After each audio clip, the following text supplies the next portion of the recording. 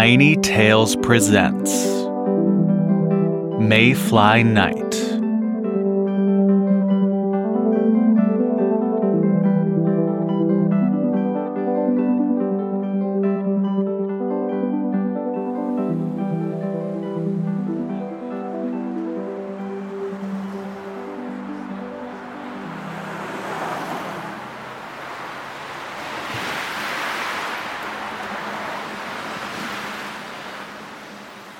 We waited at the diner for them to come.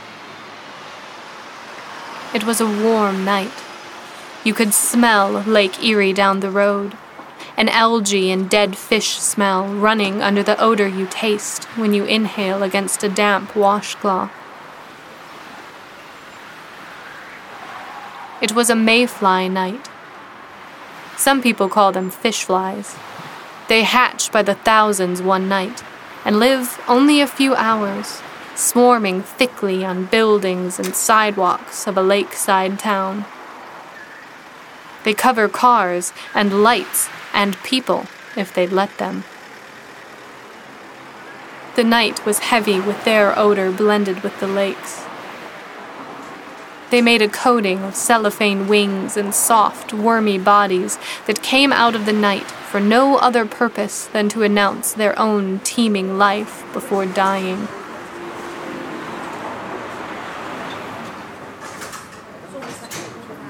The brick front of the Erie diner was thick with them.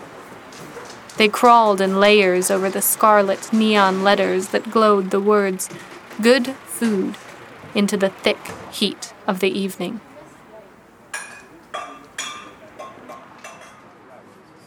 "I don't see how you can drink coffee on a night like this," Laura said to me, her lips curled around a striped straw buried in the crushed ice of a Coke. "I like it," I replied. "They make good coffee here." She shook her head. "You're a head case.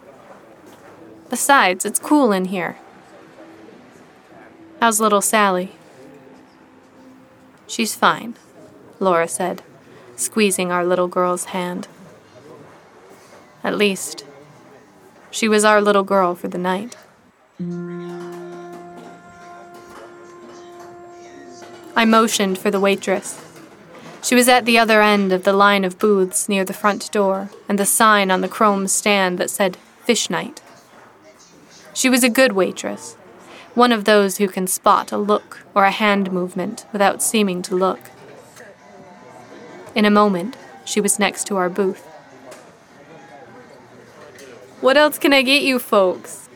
she asked, the Midwest and a touch of Canada in her voice. "Little girl would like another malt."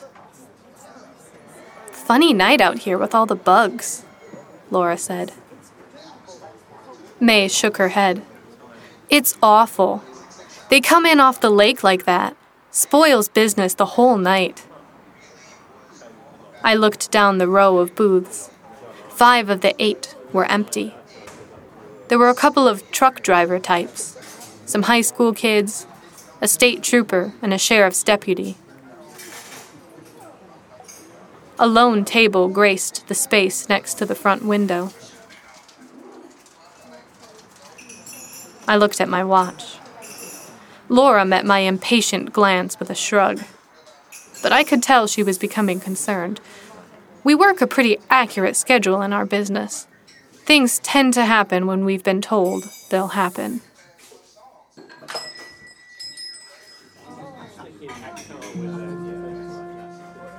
They came into the diner then, taking the table up front. He stood and waited for her to get settled. He was a tall old man, bald mostly, with a fringe of gray hair around his shiny dome. He moved as if no part of him would bend or flex anymore. She was medium height, her white hair cut short. Their clothes were worn, but neat and clean-looking. They looked like people for whom many things had not worked out, except themselves. That had been all right. Maybe better than all right. Still, they'd lost something.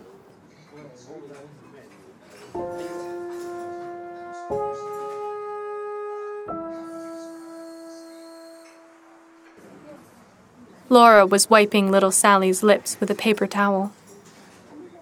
She finished the job and nodded at me, without seeming to have turned to look toward the front. "It's them," she said. "Do you want me to go?" I shook my head. "It's my turn," I answered, sounding as enthused as I felt. "You stay with Sally."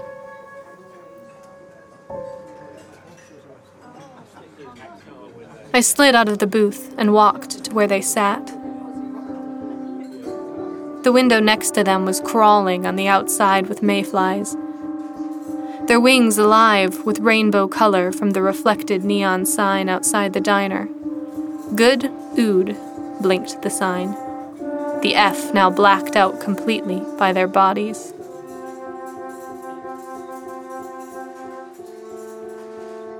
"Something we can do for you, mister?" the man asked. It was my job to start such conversations. So much for the way it's supposed to be. "Mr. and Mrs. Collins," I said. "May I sit down?" "If you want," he said, motioning to a chair. He let me get comfortable before asking, "So, how do you know our names?" I never liked this part. It doesn't bring out the best in people when strangers approach them, knowing their names. They're suspicious, and have a right to be. "My employers gave me your names," I said. "I'm not here to sell you insurance, nor anything else. I'm here about your daughter." They stared at me. "We don't have," he said, putting a hand over his eyes in a tired gesture of old grief.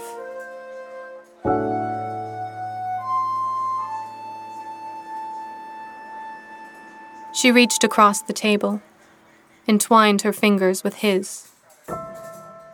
"Our daughter died," she said quietly. 40 years ago." I nodded.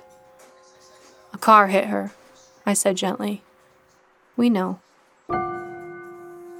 He kept quiet. She looked at me with bright eyes.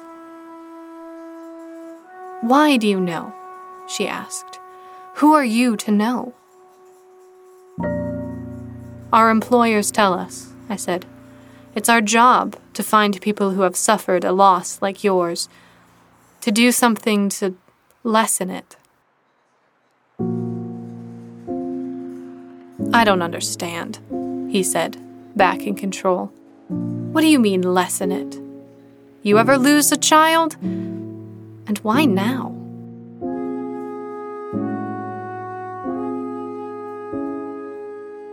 Laura had come up the aisle with Sally. She and the little girl stood next to me. "This is my associate," I said, "and I think you know Sally."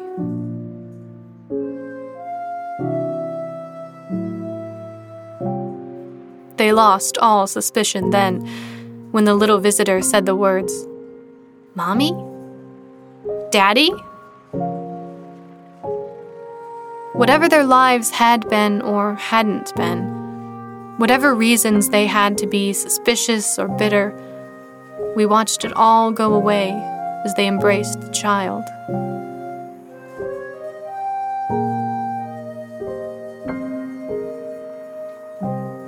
That's why we stay in it, I guess.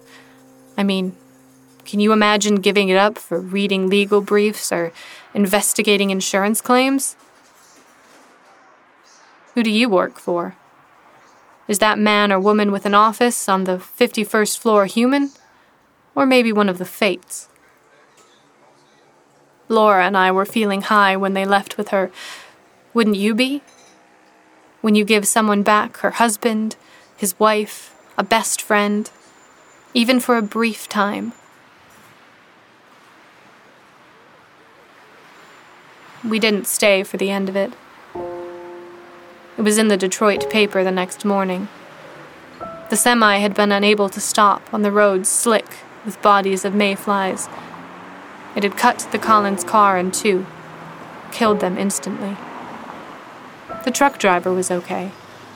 The police finally convinced him there had been no little girl.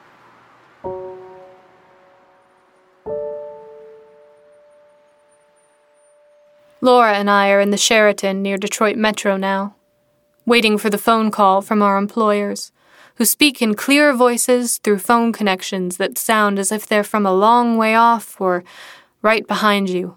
I can never be sure. I don't know how many of us there are. There is no company magazine. But I understand we've got another division that handles a variation on our work. Of course, they escort visitors you wouldn't want to meet when your time has come. Makes me wonder about my life sometimes, and whether or not it's a good one. I sure hope so.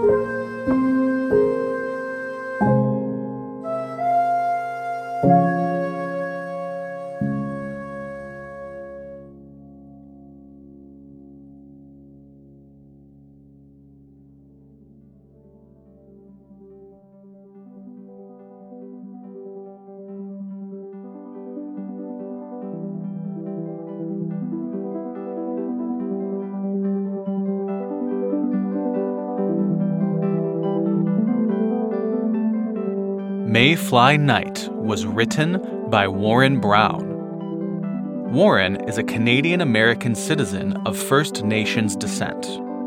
Publications include Omni, F&SF, Amazing, The Book of All Flesh, This Land, Nimrod, Dear Leader Tales, Speculative North, Smoke in the Stars, Abyss and Apex, and more.